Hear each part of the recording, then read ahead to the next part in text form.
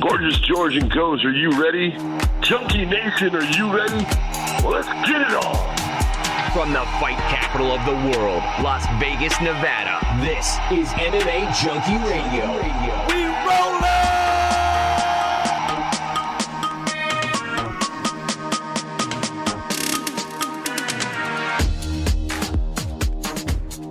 What's going on, Junkie Nation? Gorgeous George and Goes are back with another fun show for the next hour or so as we discuss the latest news in mixed martial arts.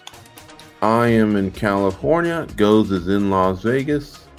So we're not together for this one. But either way, we're both ready to bring it. You know, there's some news to talk about. And there's a lot of like he said, she said, finger pointing, back and forth, whatever you want to call it. But I'm really intrigued and I want to get into it. One of them involves Francis Ngannou and Dana White. The other one, Aljamain Sterling and Sean O'Malley. And I'll tell you what, some brilliant responses on behalf of O'Malley and Francis Ngannou. So we'll talk a little bit about that. We'll talk a little bit about Fight Night 224 with Mackenzie Dern and Angela Hill at the top of the bill. A little bit of bare knuckle news as well. And then lastly, an interview with the legend himself, Randy Couture. So it's going to be a fun show. It's a Sunday night show for your Monday morning delivery. So you UKers, Oceanic listeners of the show, you'll get an early start. So let's get to it.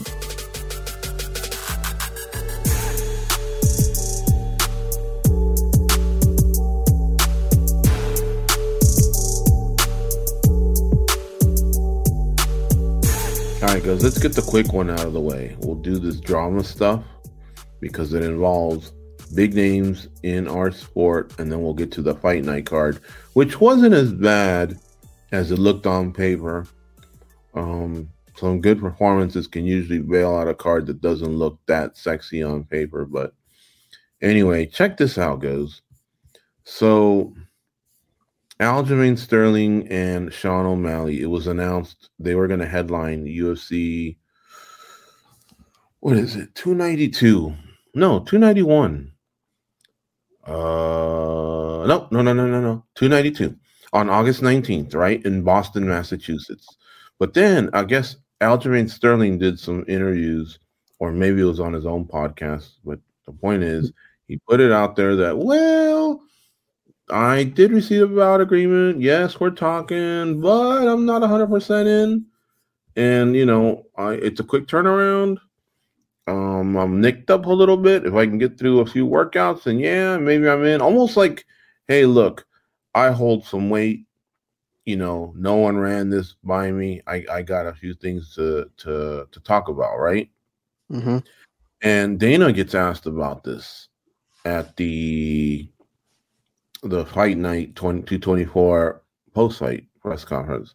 And he just kind of goes, like, this Aljamain Sterling's his own worst enemy. He just can't get out of his own way.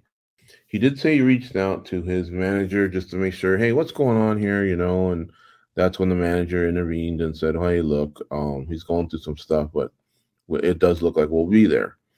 Anyway, so as you know, Aljamain's never been too popular with the UFC, despite the fact that he's got 3 title defenses. Now he's creeping up on Dominic Cruz, and, you know, like it seems like he's stepping out in his own shadow, right? But yet this guy still almost seems like, I'm trying to think of the perfect analogy for it, but almost like Jan Brady. You know what I mean, goes from the Brady bunch, where it was like everyone kind of had a little bit of some love for one reason or another. Greg was the oldest, and Marsha was pretty, and whatever. But Jan was kind of like, yeah, Jan, like the middle child. You know what I mean? And that's how kind of this guy is. So then goes Aljamain Sterling says, I guess he kind of has had enough, and he goes out and tweets, fuck it. Let's run it on July 8th and see if you're really built like that at Sugar Sean MMA, at ESPN MMA, at UFC. Almost like fronting, you know, almost like, all right, bitches, this is how champions, you know, get down. This is what the next level's like or whatever, right? And so, I got to admit, that was a pretty aggressive move. You know what Sean O'Malley told him? He told him, I ain't. See you on August 19th. So he basically said, I ain't really built like that. See you on August 19th. He made it short and sweet, but basically let him know, no, I'm kind of running the show here. I'm the A side. We told you we'd see you on August 19th. That's when we'll see you. I mean, absolutely kind of punked him with that tweet. What or did I read too into that? No. When you were doing the intro, I Mhm. was glad that it seemed like we're on the same page, because I'm hoping you're going to go down this route with Francis Ngannou too, because he had sort of a similar stance. And Mhm. that, to me, when you hold the cards, when you're the one that people come to, you're supposed to keep it short and sweet. And Mhm. that's what he did. It's funny because I like Aljamain Sterling, and I feel bad at times that he gets this type of rap or whatever. Mhm. But that was a 10-9 round. It was Sugar Sean O'Malley's. He basically said, in a way, like, quit acting like a kid and let's just get to business. You know what I mean? Like, he Mhm. dismissed it Mhm. like as if a little kid spoke up. Like when you're debating who the greatest basketball player of all time is, and a little 9-year-old goes, I got an opinion, and you just kind of go, shut up, little kid, let's move on. Mhm. That's what he kind of did to him. And I'm sure, I mean, God, he just made him look silly, is really what it was. Dude, it was hilarious. When I read it, I just went, damn. Like, I mean, he basically just told him, I ain't really built like that. All right. You got me. I'm not built like you. You're the superhero. But now shut up and I'll see you on the 19th. Like, stop with the games already. Enough. He kind of told him, see you on the 19th. Oh my God. If I'm Aljo and I read that, I'd be like, oh, bitch. Like, okay, all right then. Like, you know, I don't know. Okay, me personally, I think I'd step aside from Twitter and go, hold on a second. This guy zinged me good. Unless I got something up my sleeve right now, I'm just gonna back away for a couple days. He won, but yeah, I'm gonna think of something or whatever to flex. But basically, O'Malley made it sound like he's the A side. Totally. It It was just made the hilarious. guy look silly. It was a good comeback. I like Sterling. I think he's really stepped out of the shadow of the guy that's kind of disrespected and shouldn't have been there and acted and this and that. He's followed it up with 3 title defenses, and he's slick, man. He really is. But yeah, right here, like, and it didn't go good for a few of these guys. Tyron Woodley, same thing, was, you know, he seemed to kind of act like, well, hold on a second, no one's talked to me. I got to think about it. I'm not sure. And everybody be like, yeah. See you on the 19th. See you in September. See you in July or whatever. And then he'd show up. So it's kind of like this. It's this flex that carries very little weight. You know what I mean? It's a sad situation because when you think about it, Aljamain Sterling is a great fighter, Mm-hmm. and he wasn't one of these guys that we saw early on and said, "Wow, this guy has the potential of being one of the greatest band." Like, we never said that. He just quietly got there on his own, Mm-hmm. and you have to respect him for going that route. But along the way, he pissed off the UFC, and the shitty thing about the UFC is it's out there in the public, right? You can just kind of see they don't like him. Even in the situation that they're trying to present him now, it's just kind of like, well, you can kind of tell that they're trying to stack the chips in O'Malley's favor, right? O'Malley's had time to rest, to get better. Aljamain just came off a fight and they're already saying, get in there and fight this guy. Like, I think anybody else speaks up and says, well, I'm a little banged up from the last fight. I think you kind of try and accommodate that, especially when it's your champion. Mm-hmm. Instead, it's just kind of like, hey, man, if this guy's gonna lose, we need every little advantage we can get. And so, and I think Aljamain kind of feels that a little bit, and I think that's why he kind of responds in the way he does.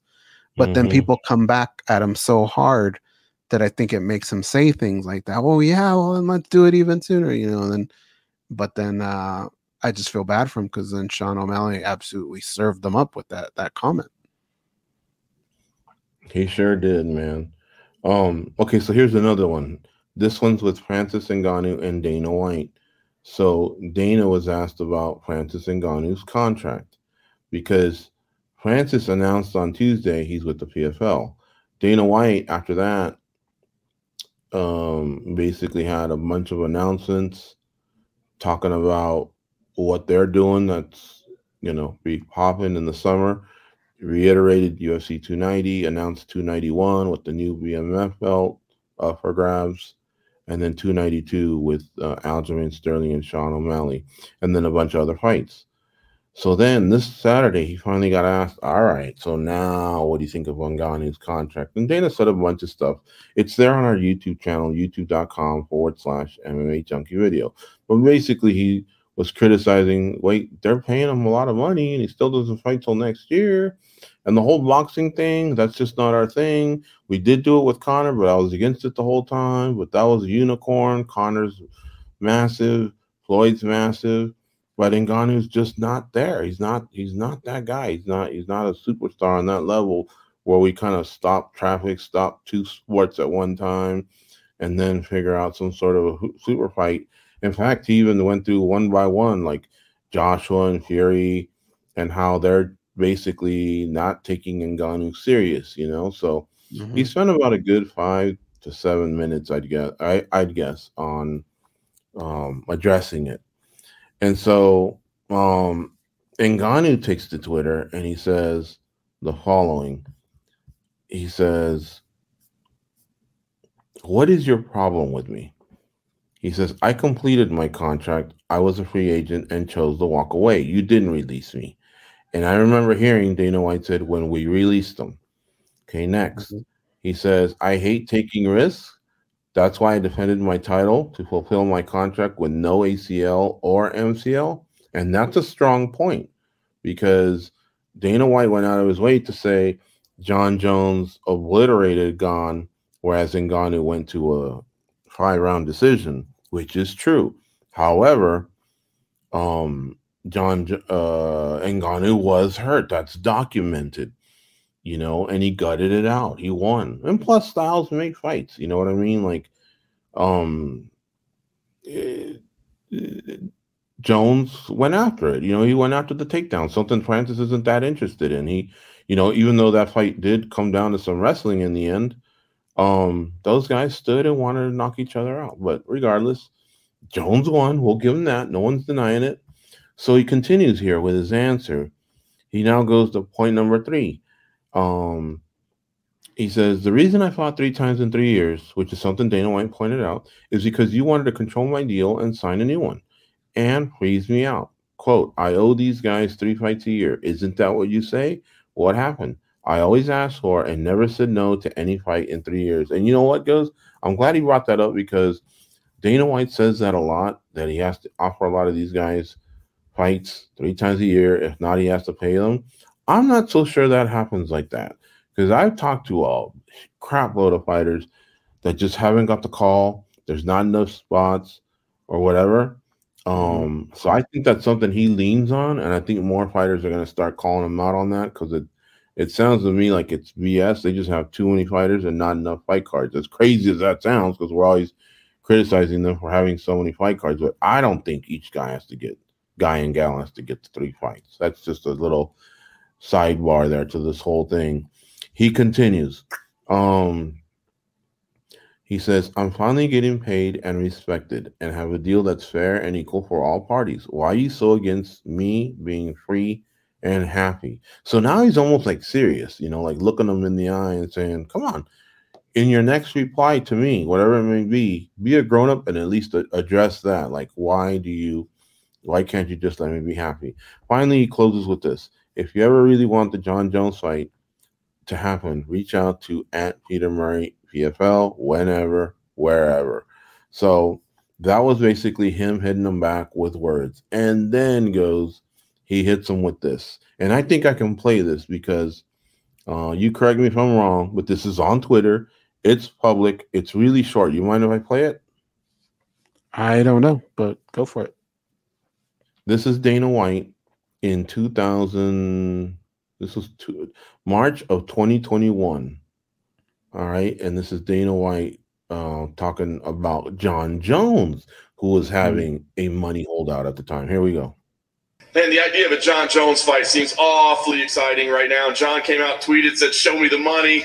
What appeals to you most? Because it seems like that would be an amazing super fight. If I'm John Jones and I'm home watching this fight, I start moving to 85. You think that's a fight that you'd like to put together next? I mean, I know we don't match make, but that sure does seem exciting. Listen, I can sit here all day and tell you, what "show me the money" mean. I tell you guys this all the time. If you can say you want to fight somebody, but do you really want to? And that is it right there. So basically saying he thinks that, whether Jones is going to get the money or not, is he really getting in line to fight Ngannou? Remember, Jones went 3 years without fighting, and there was 18 months from the time he relinquished his belt in which he could have accepted an Ngannou fight at some point and also didn't.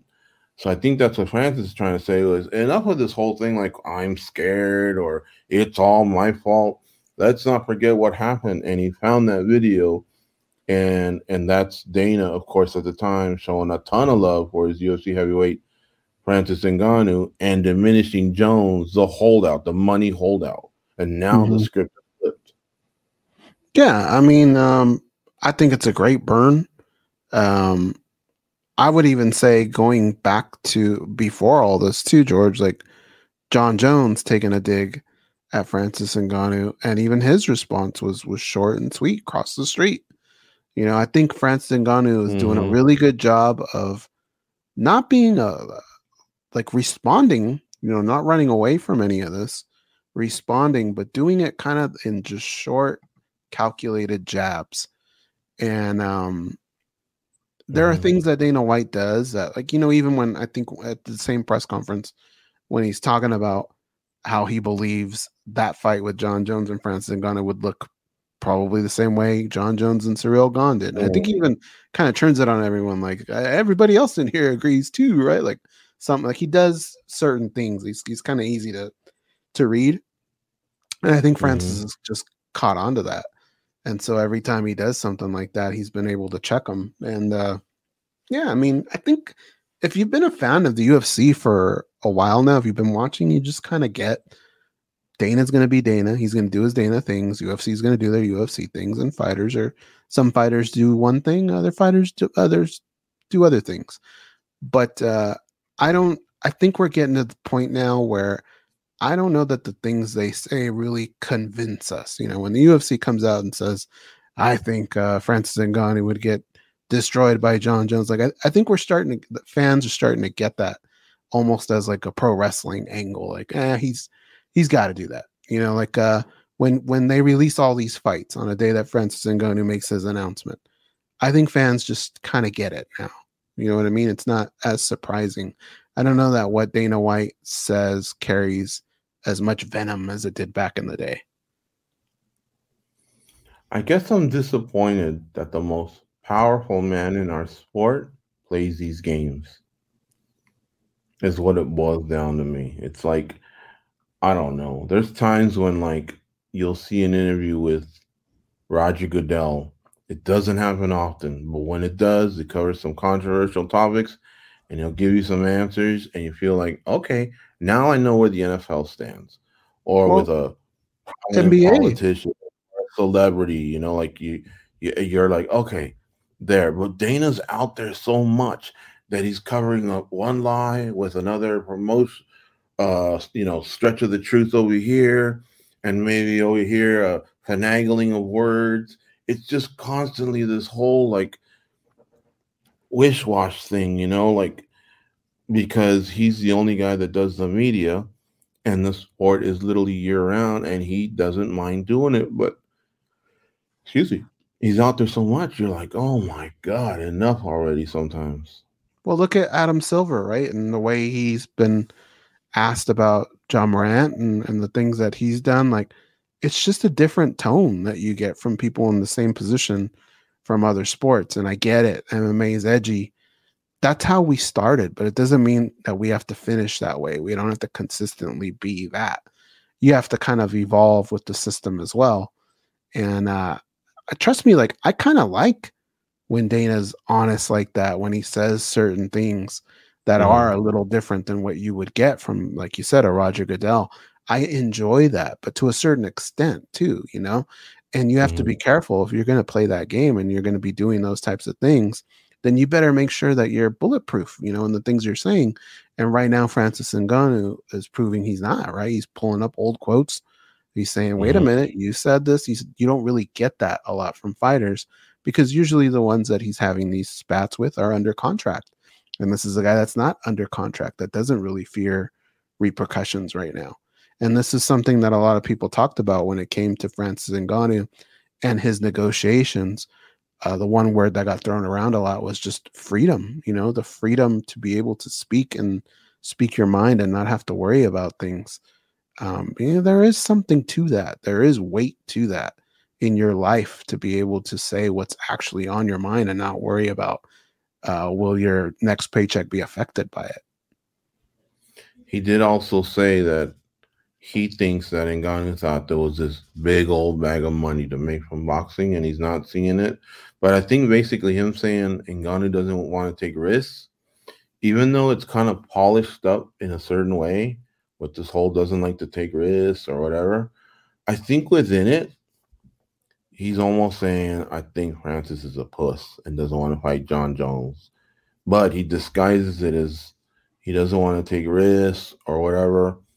I don't know. I mean, because remember, they said they offered him a bigger contract than even Brock Lesnar made, but he didn't want to fight against Jones. But they always seem to hint that he just didn't want the Jones fight, so the money wouldn't have mattered.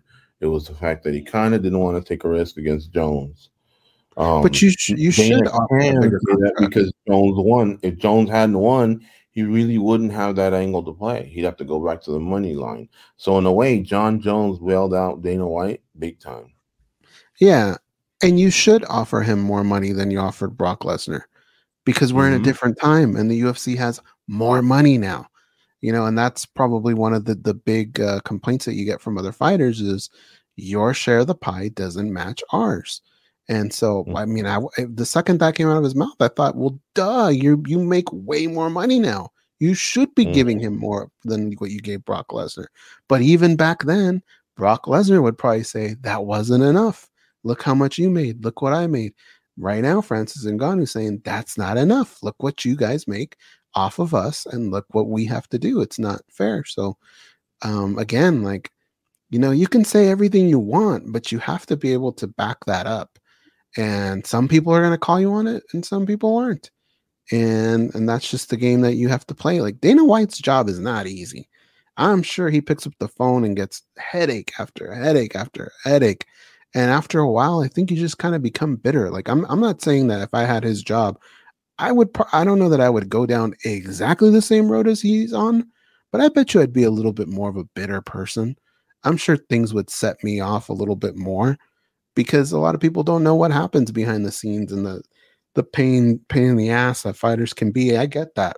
But your reward is what you've built and how much of that that you actually take home. I think that's what's supposed to kind of make you forget about that headache a little bit. All right. Well, this isn't going to end anytime soon. I don't think Dana's going to. I think he'll fire back when he's asked about this. He's got time because you can tell the things he rattles off aren't at the top of his head. He's got them pretty well prepared. But he'll say something. His job is to make sure that you now think Jones is the baddest man on the planet. Yeah. So he has to erase Francis by saying he wasn't fighting much anyway. PFL, are they going to be around? I heard they're getting Saudi money, trying to buy Bellator. But, you know, we've seen how this goes. Luckily, he's not throwing a lot of shade, and I think a lot of it has to do with they're also on ESPN. So they're kind of under the same umbrella, same family. But he did say they're trying to raise capital. You know how that went in the past. It's not easy. This, that, whatever. Again, it's on our YouTube page, youtube.com/MMA Junkie Video. And I know you guys hear this often when you go down YouTube rabbit holes, but it really does help. Click the like button, please. So hit the like button, leave a comment, share it, hit that little bell so that you know when we're live, because Goz and I do the Spinning Backclick video franchise every Monday at noon Eastern, 9 a.m. Pacific, where us and our colleagues will talk about stories like this, but really unpack them. For now, we're going to move on, though. We got our guest ready to go, Randy Couture. We'll be right back. We're going to chat with the Natural. As you know, the PFL has their next wave of regular season fights coming up. It's going to be 3 consecutive weeks, and a lot of this is on Big ESPN.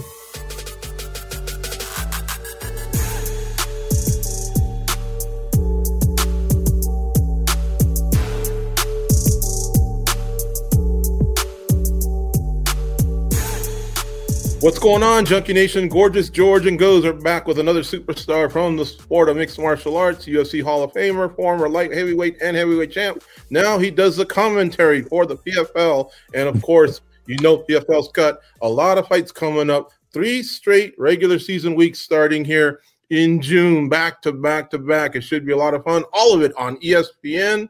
And these fights, Randy, you know, the finals are the finals, man. $1 million to the winner. That's awesome. The playoffs are great as well. But talk about this set of fights coming up. There's going to be some urgency for some fighters, which means a lot of them are going to sprint. There's going to be a lot of sprints here, less marathons, right? Yeah. Especially you look at 155. There's a huge log jam there. A lot of 3 points, and some guys on the bubble. You know, are going to need to get some victories and some finishes if they have any hope of making it to the playoffs. But there's some great matchups, and getting into the second half, that's when it really starts the butt starts to pucker. They've got to get out. They got to go out there and they've got to perform. They've got to score some points, get some bonus points, and hope to be able to score enough to make it into the top 4 and make it to the playoffs. 5 minutes is a long time, right? At the same time, it can go fast. However, you know, if you're on the receiving end of somebody putting you up against the fence, Greco-Roman style, Randy Couture style, man, you know that you're in a lot of trouble, right? But at the same time, how should a fighter look at this? Is it by what they should accomplish in the first minute, the second minute? Like, how much risk taking without being foolish when you come to game planning for a fight like this? Like, for example, Shane Burgos, we just finished with him, and he knows, you know, both him and his opponent. They have a lot of urgency coming up here in their fight in Nishikawa. Yeah, no doubt about it. And you got to balance that. You don't want to go out and be reckless and make mistakes trying to get the finish. It's a tough one. You really have to temper that aggression, take your opportunities. They're trying to create your opportunities as you can without being reckless and out, you know, without putting yourself in harm's way. It's a challenge for sure. There's no easy way to do that. Now that it's a few years in, I wanted to run something by you. We've seen the PFL do even 2 fights in one night in the playoffs. We've seen them do 3 regular seasons. But now that we've had a few under our belt, what do you think of this? What if they just start the year almost like Grand Prix style? Just grab 16 fighters, make a tournament, and that's it. Like, if you win, you advance, and if you don't, maybe according to how you do it, if you have to fill in through injury or something else, maybe your number gets called up again. But that's one idea. The other idea would be 3 regular season fights, and then now we take all those accumulation of points and we just get our best 2 and throw them in the final. Yeah, I mean, that's an interesting idea, and I think their goal was obviously to create a true sports format that we were used to in every other sport, with a regular season, a playoff championship, and then a championship, a new title winner in each of those weight classes every year, and that's what they set out to do. Obviously, it was a little more complicated in the first 2 seasons when you had to fight, a 2-round fight in the quarters and a 3-round fight in the semifinal to get to that final, and they were allowing more people into the playoffs than the points required, and the number of athletes that were going to get into the playoffs were 8 instead of 4. So cutting in half in these last 2 seasons have made that a lot more challenging. Like you're saying, guys going into the second half of the season are definitely on the bubble. They're going to have to make something happen if they came up short in that first season fight. Lots of interesting ways this could go as we continue to grow and adjust. The sport and this organization is growing hugely, very, very fast. So obviously just opened the UK offices, Had our first 2 shows over there in Newcastle and Berlin. Newcastle sold out. I haven't heard yet what happened in Berlin, but that's up and rolling. I'm headed to Riyadh, Saudi Arabia here in a week and a half to hopefully close a deal on PFL Middle East. Obviously, we know they just signed Francis and made him the chairman for the PFL in Africa. So they're definitely got plans to open in Africa and start doing some shows in PFL in Africa. I met here in Vegas for the first 3 regular season fights. We met with a group from Australia that's very interested and has some very great connections for PFL Australia. So I think there's a lot of opportunity here to see this particular brand and this promotion continue to grow and solidify itself the way it is. ESPN's been a huge step up in exposure for all the athletes and getting a lot more time on regular ESPN now instead of just ESPN Plus and ESPN2. Pretty impressed with where this is going. So your ideas aren't out of the question. I think there are some ways to continue to adapt and grow into this sport. I think as we start seeing more athletes getting hurt, not being able to make it in the playoffs, and I think that's one of the reasons why they moved away from fighting twice in one night, because you maybe don't always get the alternates end up having to step in on some occasions, and that that there's no continuity there. So I think there is some room, and your ideas are sound. Whether or not the companies want to embrace those ideas is the real question. Hey, I know I'm a wacky guy over here, but if you guys need a spot on the board, I got lots of ideas. So you let them know, throw my name in the hat. Why are you going to Saudi Arabia? Are you the chairman of PFL in Saudi Arabia or the Middle East? No, I'm not any of those things. I am a brand ambassador for the PFL, for the Professional Fighters League, absolutely. And okay. And so, as they try to finish up a deal with the royal family and all that, they're taking a couple of us over there with them, to hopefully smooth that out and help that happen and go well. Nice. Okay. Very cool. You brought up Francis. You knew we'd eventually get to him. So he's part of Extreme Francis Couture today in the gym. I just came from the gym and had a photo shoot with a sponsor, an endorsement deal that I have, and Francis was in there banging mitts with Eric. So he's definitely he's excited and getting back after it. What's your reaction, and what's the biggest deal? What's the biggest thing from this huge deal, either that none of us have talked about or is not getting talked about as much? We know about, the opponent getting $2 million. Yeah. He's going to lead the charge for PFL Africa. He gets the options to box. I think I even heard the word equity in there, but is there stuff that you can also fill us in on that makes this deal even bigger than any of us ever thought? Well, I think the big thing for Francis was the Africa thing. Being the chairman for the PFL in Africa and to foster and develop talent for the PFL from his country, where he came from, in not just Cameroon, but the entire continent of Africa. And obviously with Usman and so many others making a mark in our sport from that region now, it makes a lot of sense to get involved there, create some more opportunities for folks down there, build some more infrastructure, do some shows. That's going to encourage more gyms, more opportunities for more guys to train and develop skills and move up the rankings and into the professional ranks like Francis has done. And a pretty interesting story. I think that's the biggest part of it right there. He asked for some advocacy and athletes' voice from the UFC. They weren't willing to give any of that. And that's what led him to in a position to be able to have the PFL step up and give him some of those things that he really wants. The Athletes Advisory Board is something that we've started that, myself and Ray Lewis are on. I think we're adding Francis, and we need to really get that up and running. That's an idea that the PFL's had for at least a season now. So I think Francis getting involved, shining a light on that voice and that advocacy for athletes is the biggest part of this whole puzzle.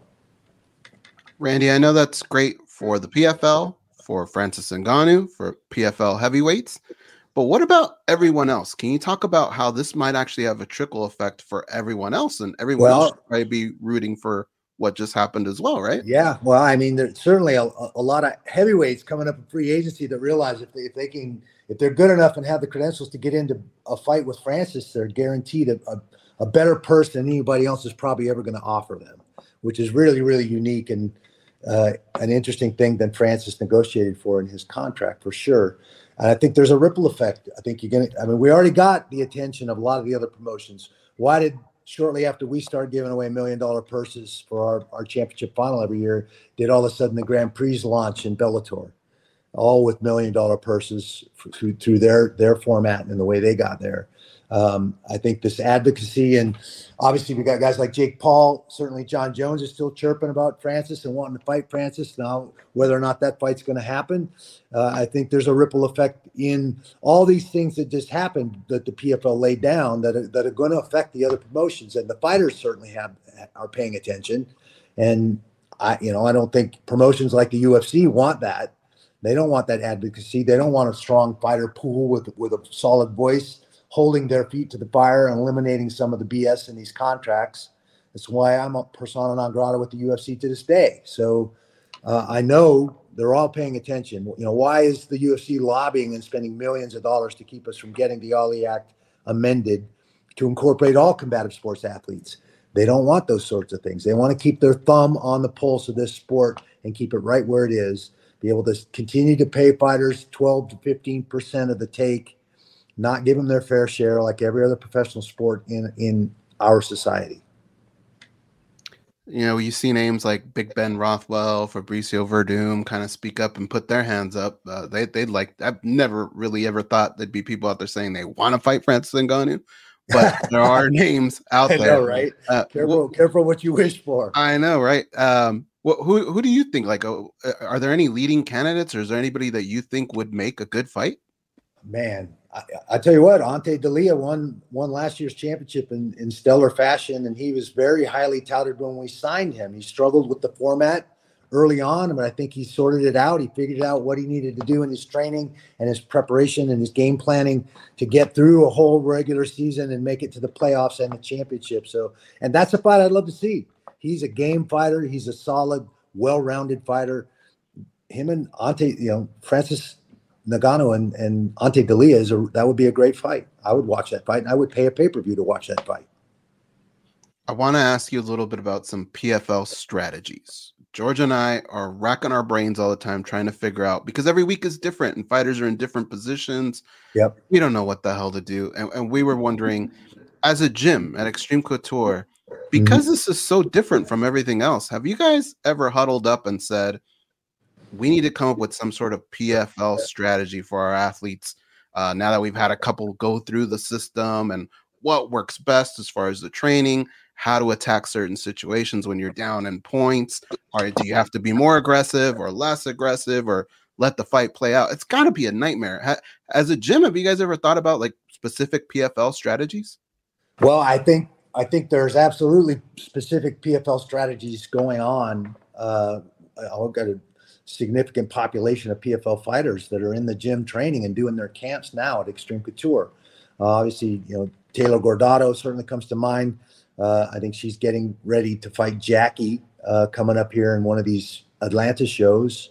But we have a plethora of the guys that have committed and signed contracts with the PFL that are training in the gym. So I know that's something that's on Eric and Dennis's mind as they fashion those camps and try to help those guys not only get through that fight that they're staring at right then, but recognizing that they're going to have to turn around and fight again in 7, 8, maybe 8 weeks, 6 to 8 weeks, and managing it properly, mitigating damage in the fight if possible. Again, you walk that fine line, right? There's the challenge with this format. Going out and being reckless and trying to get that finish and putting yourself in trouble can then cost you. Now, how do you recover from that in your second regular season fight? There's a balance and a juggling act here that's another whole layer to the onion in an already very competitive and complicated sport. Yeah, there might be something to the way Sadabusi and OAM go out there and perform, because they are, I think, keeping an eye on the big prize that awaits you at the end, minimizing risk and then taking them when they can. But the important thing is to get your hand raised and to be able to compete in 8 weeks later, 10 weeks later? Yeah, 8 weeks. I think it's about 8 weeks now. Yeah. So at the end of my career, I did that a lot. I mean, I think my last 5 fights were in 18 months, and I shortened my camps during that stretch. That was the most active I'd ever been in my whole fight career. I'd fought 3 times in a year before, but that was, I thought that was pushing it. But this is interesting. It's been fun to watch these fighters step up and embrace the grind, embrace the adversity of the regular season, and trying to get into the playoffs and do all that. It's been they've been doing an amazing job. Since you seem to know about what's happening with John Jones and Francis, and I don't know if you peeked at Tyson Fury as well, I wanted to ask you, how long is Francis Ngannou the baddest man on the planet? That's what I call him. He was the heavyweight champion. He had defended his belt. He's no longer with the UFC. I realize that. He hasn't fought in about 18 months. He had that long injury and all that, and the contract thing. And now John Jones has taken, he's the heavyweight champ over there. Tyson Fury, the boxing heavyweight champ. So they're all talking, but how long can he keep that? Do you believe that he's lineal? Like, as long as he keeps winning wherever he's at, it's Francis Ngannou's unofficial claim? I think he's lived up to that so far, and you know how it is, especially in our society. You're only as good as your last fight. The fans are very fickle, and so you really have to block a lot of that out and just stay focused on what you're doing, what's best for you. I think Francis has done a pretty good job. I guarantee he didn't want to sit out for 18 months, but he definitely needed to get the knee fixed and get the rehab done properly so that the knee doesn't injure again. So again, it's a really tough thing to say. It's like talking about who's the greatest of all time. It's such a subjective thing. I don't think there's an easy answer there. Yeah, I think, just my perspective, it's silly for Francis to think he's going to step up and fight a guy like Tyson Fury at that level in boxing. It's like James Toney thinking he's going to step in at the level he tried to step in mixed martial arts. It's not going to go well. They have years and years and years of experience in refined boxing, which is different than what we do in MMA for boxing or kickboxing or any of that. If you can't kick a punch or take a guy like Tyson Fury down, what are you doing in there? You're going to have some serious problems. He's at the peak of his career and his skill set right now. I mean, look what he's doing with a lot of these guys. He's the predator and the top of the food chain in boxing right now. Do I think Francis could box? Certainly. Is he going to step in there with a Tyson Fury and be very impressive? Eesh, that's a big ask, honestly. Well, Tyson Fury did say 4-ounce gloves. Now, who knows if he was just talking out of his ass or what? They have yet to agree on anything. I'm not even sure the camps are talking. Still, but I did say this when it's pure boxing, right? It's not MMA. Right. It's a boxing engagement. Well, this is what I told an audience that we had on another show that we did. There was a time when Ray Mercer came over and he beat Tim Sylvia in MMA. Yep. And then obviously we had Anderson Silva go over there and beat Julio Cesar Chavez Jr. in boxing. So the unexplainable kind of has happened. But do you remember when Conor McGregor landed, the one punch that he landed was an uppercut on Floyd Mayweather? But other than that, he didn't really hurt him, but he did land one solid uppercut. And all I was thinking was, with 4-ounce gloves, if Francis can land that, well, he almost sent Alistair Overeem to the moon.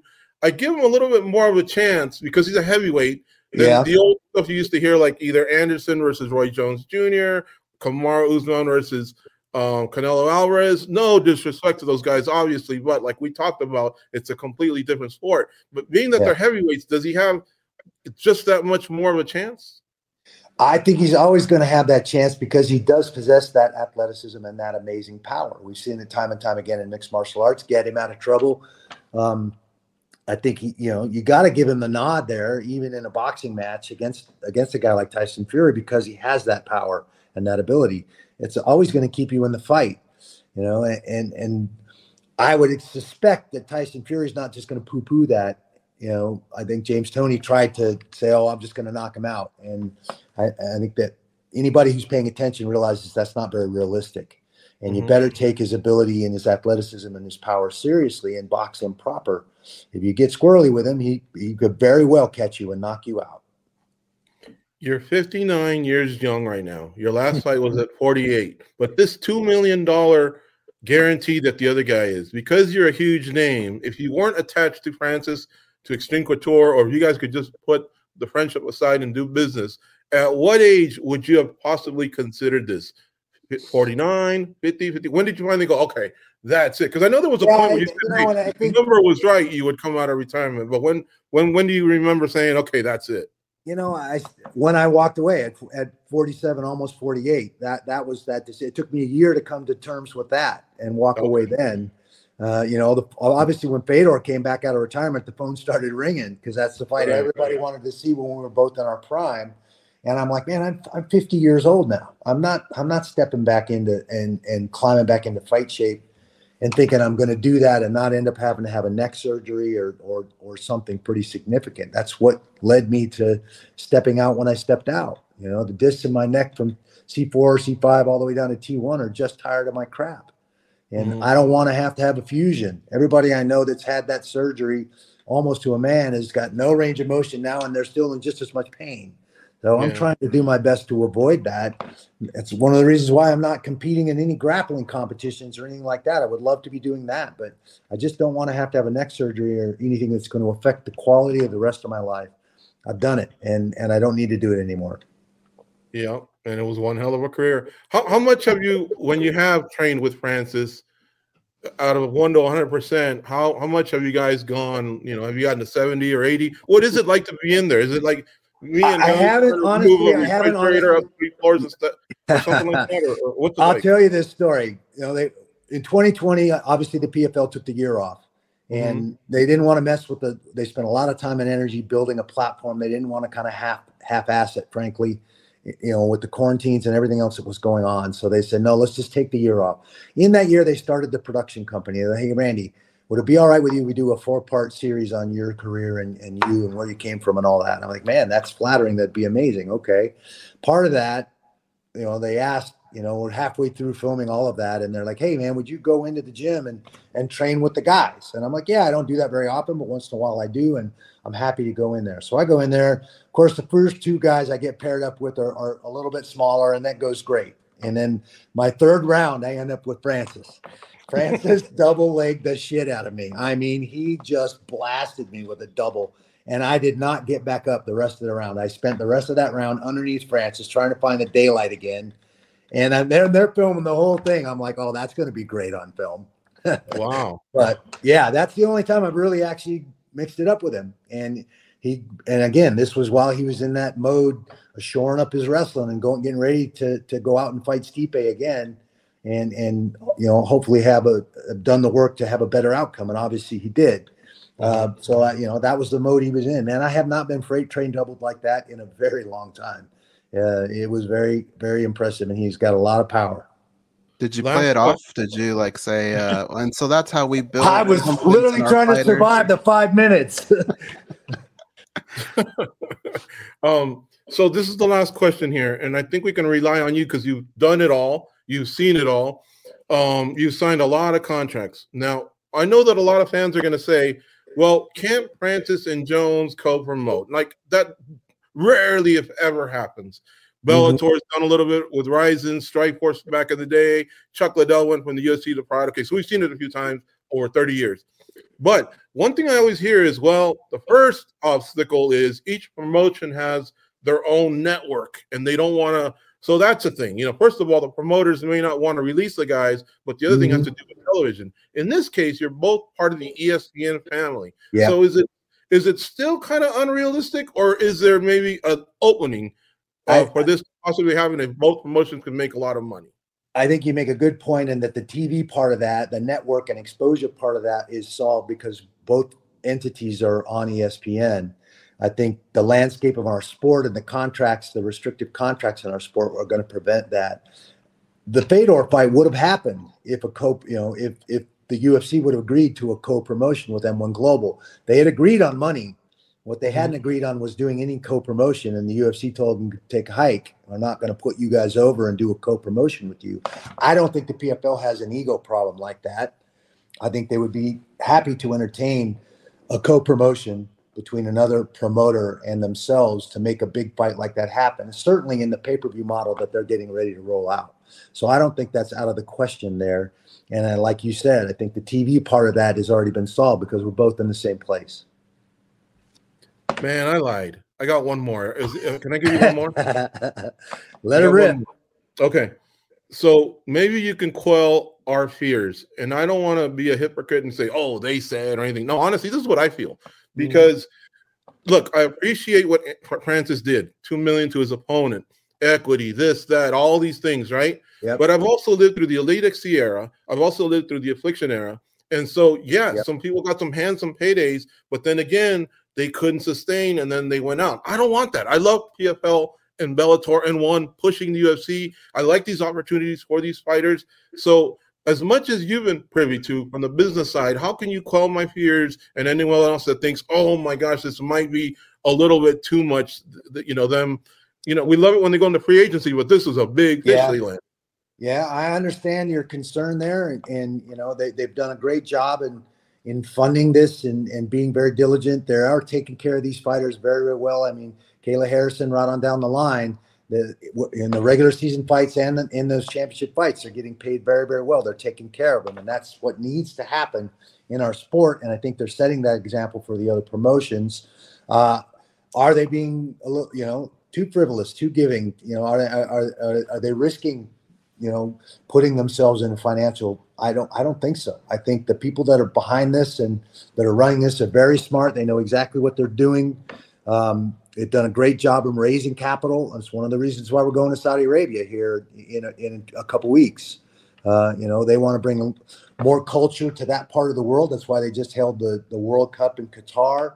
Certainly, money is not an issue for the people, the royal family and the people that run that part of the world. So I think that PFL has done a very, very good job of raising funds and using those funds appropriately to explode the way they have and grow as fast as they're growing. So you certainly hope they don't get growing pains and don't grow too fast, outgrow themselves. I think there's a genuine concern there. Got to be able to keep up with everything.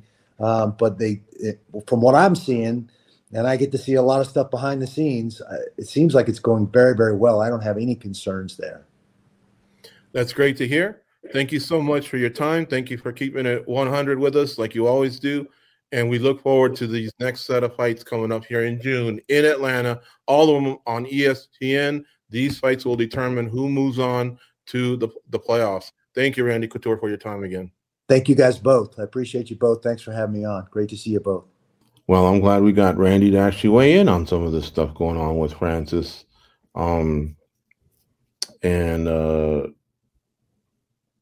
He's close to him.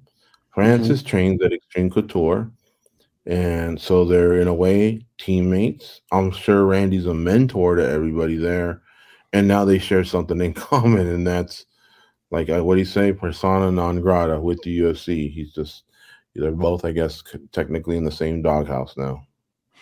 Yeah. I think that's pretty cool of Randy to keep it real and say some of the things he said. And that's kind of who he's been. That's why people respect him. I think for going forward, man, with Dana White, like, I think his best strategy is just not talk about it. If Francis Ngannou, he's only important if you keep talking about him. I would just say, look, this is the biggest organization in the world. I don't need to talk about Francis Ngannou. He's with the PFL now, and just move on. And like you said, keep building John Jones. But that, I have a feeling it's not the end of the saga. Yeah, I agree. All right. This past weekend, we had UFC Fight Night, Dern versus Hill. It was basically UFC Fight Night 224 is what they're up to. And Mackenzie Dern in the main event defeated Angela Hill. And the scores were really lopsided. 49-43, 49-44, 49-44. Now, that said, it was an entertaining fight, despite the fact that it was one-sided. Angela Hill did win a round, but she also got mauled a couple. Dern looked good, whether it was on the feet or on the ground. And then post-fight said she wanted to fight Rose Namajunas, which isn't that crazy. Why? Because on Tuesday, when the UFC made their batch of announcements, one of them was that Zhang Weili is going to fight against Amanda Lemos. So that basically means Rose Namajunas, who's beaten the champ twice, is out of the Zhang Weili sweepstakes. Now, Rose has also said she'd like to try 125. And I think she said that when Carla was still champ. And Carla's beaten Rose twice. I think Rose knew, well, I'm not going to get a whiff of the title anytime soon, so maybe I'll fight 125. But I still haven't heard of a fight booking for Rose Namajunas at 125. And with Zhang Weili now holding the belt and Rose being 2-0 against her, that means she's always going to be somewhere in the hunt, right? So this call out by Dern, I think, is kind of spot on. I think it's a great test for her.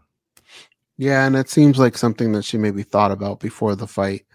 But her doing that call out respectfully and the performance that she put behind it, it just seems like signed, sealed, and delivered. Like, I don't understand why that wouldn't be a good thing. It's one of those types of fights where you ask yourself, okay, a win here, that says a lot about Mackenzie Dern and who she is.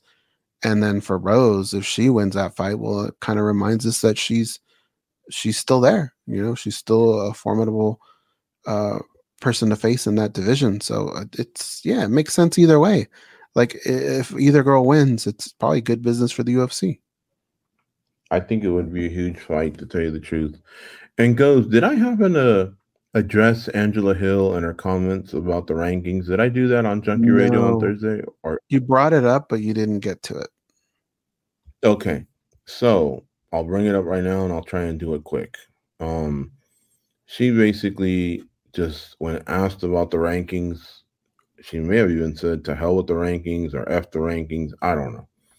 She says, look, you guys always ask me about it, but I just don't pop in there. Well, here's the reason, Angela Hill. You're 15-12 overall. This is when you said it. Now you're 15-13. In the UFC, you're 10-12 when you said it. Now you're 10-13. You've only had win streaks of 3, I believe, is their highest when you've been in the UFC. She did start out 6-2 at Invicta. She won a belt at Invicta. But when she came over to the UFC, I think 3 in a row is the most she's done. And when she's gotten the big fights, she's just come up short. Now, I'm not trying to shit on her or anything like this. I'm just addressing why she probably hasn't been in the UFC rankings. And when it comes to UFC rankings, me vale madre. I'm not even on that panel. I've been asked to be on the panel, but I'm not on it. I have nothing to do with it. But I know how rankings work. And I'll tell you something. When rankings pop up and someone has something to say about it, my feathers go up. And I went back and looked. I've done the rankings since 2013 for USA Today Sports and MMA Junkie. The highest she got was in February of 2018 when she was as high as number 9. And then I believe it was 2021 or somewhere around there, she got as high as 11. So we do 1 through 15. And she did appear in our rankings on 2 different occasions. But when you're 9, you obviously break the top 10 too. So that was huge. They may not mean as much to you as the UFC rankings, but man, I'm telling you, the UFC rankings get clowned so much. I would almost say ours, who have been around longer, are probably more prestigious and more correct than the UFC rankings. I mean, in fact, I know they are. So that's just my 2 cents on it. It doesn't matter now because Angela Hill didn't win. But when I looked, I said, well, what if she does win? What are we going to do with this? And guess what, folks? She would have moved back into the top 15. I don't think I could have sent her that high just because she has a lot of losses. This would have been one where the head-to-head wouldn't have been necessarily reflected because Dern's just way ahead of Hill. And so with Hill having so many other losses, there's probably a chance that Dern has beaten someone that Hill's lost to, I guess is what I'm trying to get to. So, but she would have had to have been in because she beat a ranked fighter, and she would have been on 3 in a row, I believe. So, anyway, that said, again, somehow Angela Hill survives, and I think because she's done a lot of solids for the UFC, she's a frequent fighter. She's only lost at the top. She seems to have Dana's respect when he talks about her. So I think she'll probably get another fight, to tell you the truth. But yeah, as a title contender, though, she's not that, and she's not a ranked fighter either. She needs to know her place here in this when it comes to this ranking thing. She's a tough out. She's a good fighter. This last fight here is probably a really difficult one to analyze because it was probably one of Mackenzie Dern's best, if it probably was her best performance ever. And no matter who you put in front of her that night, she probably could have got a W. Like, she looked that good. I was waiting for her to run out of steam and it just wouldn't happen. So everything just kind of worked out for her, which came at the expense of Angela Hill. And I don't know that it's so much because Angela Hill isn't a good fighter. I just feel like Mackenzie Dern probably would have done that to a lot of people. But Angela Hill was the one that was in front of her. And unfortunately, she's the one that's going to get looked that way. You know, if you look at her face, it was battered. And she took a hell of a beating. But yeah, you know, if you put the logic there and you spell it out, I think anybody else that's listening to this would have to agree there on that, on the rankings. Mm-hmm. Yeah. Let's address the rest of the card we'll pass before we get out of here. Anthony Fluffy Hernandez defeated Edwin Shabazian. Pretty impressive because Shabazian kind of hurt Hernandez early on, but then Hernandez, over the course of the rest of round 1, round 2, and the early part of round 3, basically took control of the fight. And he blasted Shabazian pretty good. That's like 4 in a row for Fluffy. He wants bigger names now, higher ranked names, I should say, maybe. But quietly, this guy's become something, Brian. You know, we saw him through the Dana White Contender Series. He's one of the early guys, and he was quiet and shy. I remember he used to like to cuss a lot. He was from a small town. He was kind of like a country boy, a Hispanic country boy. He doesn't pay attention to the sport. He just loves the scrap. That's a tough fight to break down as well because, you know, once Hernandez got things going, yeah, you could tell. And I think it was Herb Dean that was the ref that was warning him as it was going on. But early on in that fight, I thought it actually could have ended. You know, right place, right time. Fluffy was just able to kind of get a hold of him and get out of a little bit of a hole. But I thought Shabazian probably could have ended that fight.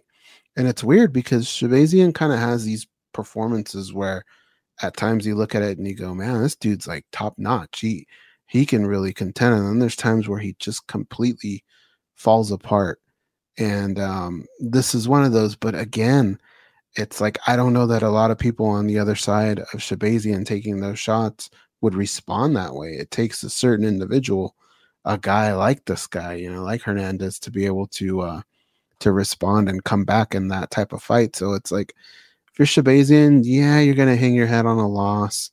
It does suck, but holy crap, man, if you're Hernandez, you really got something here. And the thing is, like, I feel like he could still improve. Like, he could get better if he was part of like a bigger camp or if he spent more time away. Careful now. He's no. gold.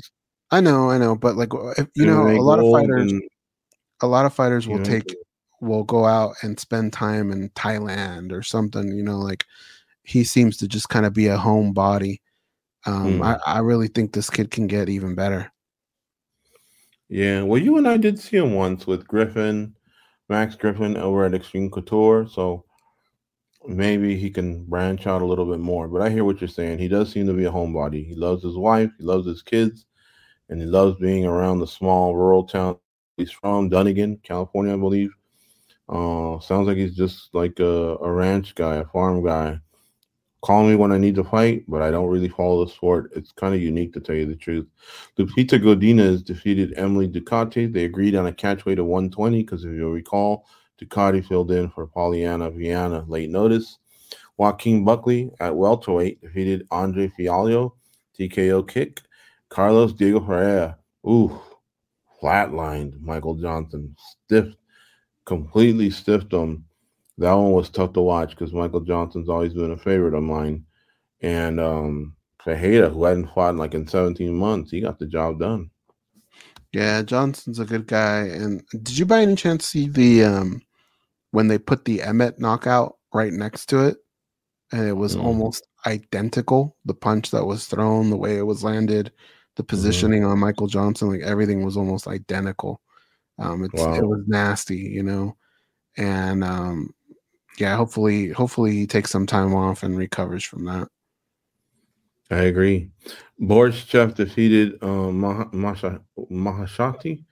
Karolina Kowalkiewicz defeated Vanessa Demopoulos. Gilbert Arena defeated Orion Kose.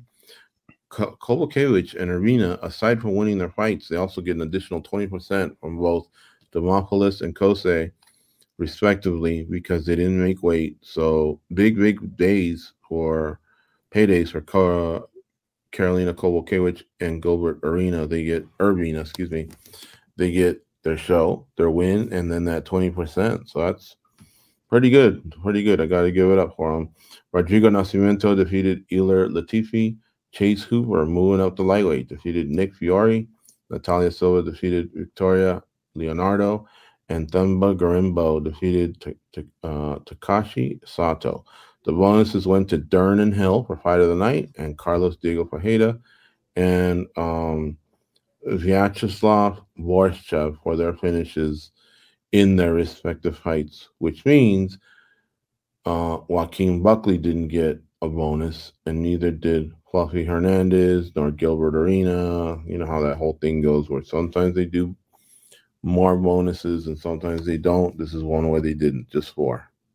Mm-hmm. Yeah, I thought Kowalkiewicz, that's one that stood out for me, because when you think about it, she was like kind of on her way out. We were all kind of shoving her towards the door, and she's been able to turn things around and actually show, like, not just that she belongs there, but like a lot of improvement. And she just looks a lot more confident, a lot more crisp. Her game has rounded out a little bit more. I'm excited to see her pop up on a card again. At one point, she had lost 5 straight. Her moving to American top team, though, something changed. So good for Karolina Kowalkiewicz. Lastly, Luis Palomino, he's going to be fighting on June 23rd, defending his lightweight championship. He is a champ over at BKFC. He's also undefeated. In my opinion, he's the best fighter they've ever had because of these accomplishments. He's fighting also an undefeated James Lilly, who is 7-0-1 and 3-0 under the BKFC banner. So this should be a good one, and it's coming up again on June 23rd, so it's not too far away, down in Hollywood, Florida. Yeah, it's good to see him finally get a fight, and hopefully, this one, it's not one of the biggest names, that gets thrown around in BKFC. But if you just can't deny Luis Palomino, he keeps winning. What he's doing over there is so impressive. We spent some time with Baboon. Such a cool guy, man. I'll always be a fan. And then, of course, over at WSOF, him and Gagey threw down as well, man. They had literally the equivalent of a Bonner Griffin fight. If that fight was in the UFC goes, or if the UFC ever requires that footage, they'd have every right to make that a Hall of Fame fight one day. Oh, yeah. Lastly, this weekend is Kai Kara France against Amir Albazi. They're back at the UFC Apex. I apologize, not this week, next week. This week, the sport is kind of off, honestly. No Bellator, no PFL, no One Championship, no UFC, none of the major organizations. I'm not sure about the regionals. Check up on them. But for these, everybody's off, so that's kind of cool. I did want to say one last thing. Conor McGregor apparently is going to re-enter this testing pool pretty soon. And if you count 6 months from now, it sounds like he could fight December in Las Vegas, which is usually where the UFC goes, for second week of December. It looks like he would qualify for that. He would not make the November card in New York. But as you know, that's supposed to be John Jones versus Stipe Miocic. So I think they got that handled there as far as their main event. But they could possibly fight in Vegas. Or maybe he fights in January and has the year of McGregor or whatever, where he kind of can do a few fights in 1 year and maybe make that Forbes list that he was at the top of a few years back. That's the little strategy with basically fighting in January. So keep an eye on that. We'll see how that goes, and hopefully he gets in that testing pool soon. Mm-hmm. You're still on McGregor versus Chandler at this point, right? Yeah, me too. All right, folks, we're going to get on out of here. Thank you so much for for your time as always. We always appreciate the effort you make to keep up with us, the show, our other stuff, including Spinning Backlick, live every Monday, noon Eastern, 9 a.m. Pacific. We will see you on Thursday. Go out and be a champion. Take care.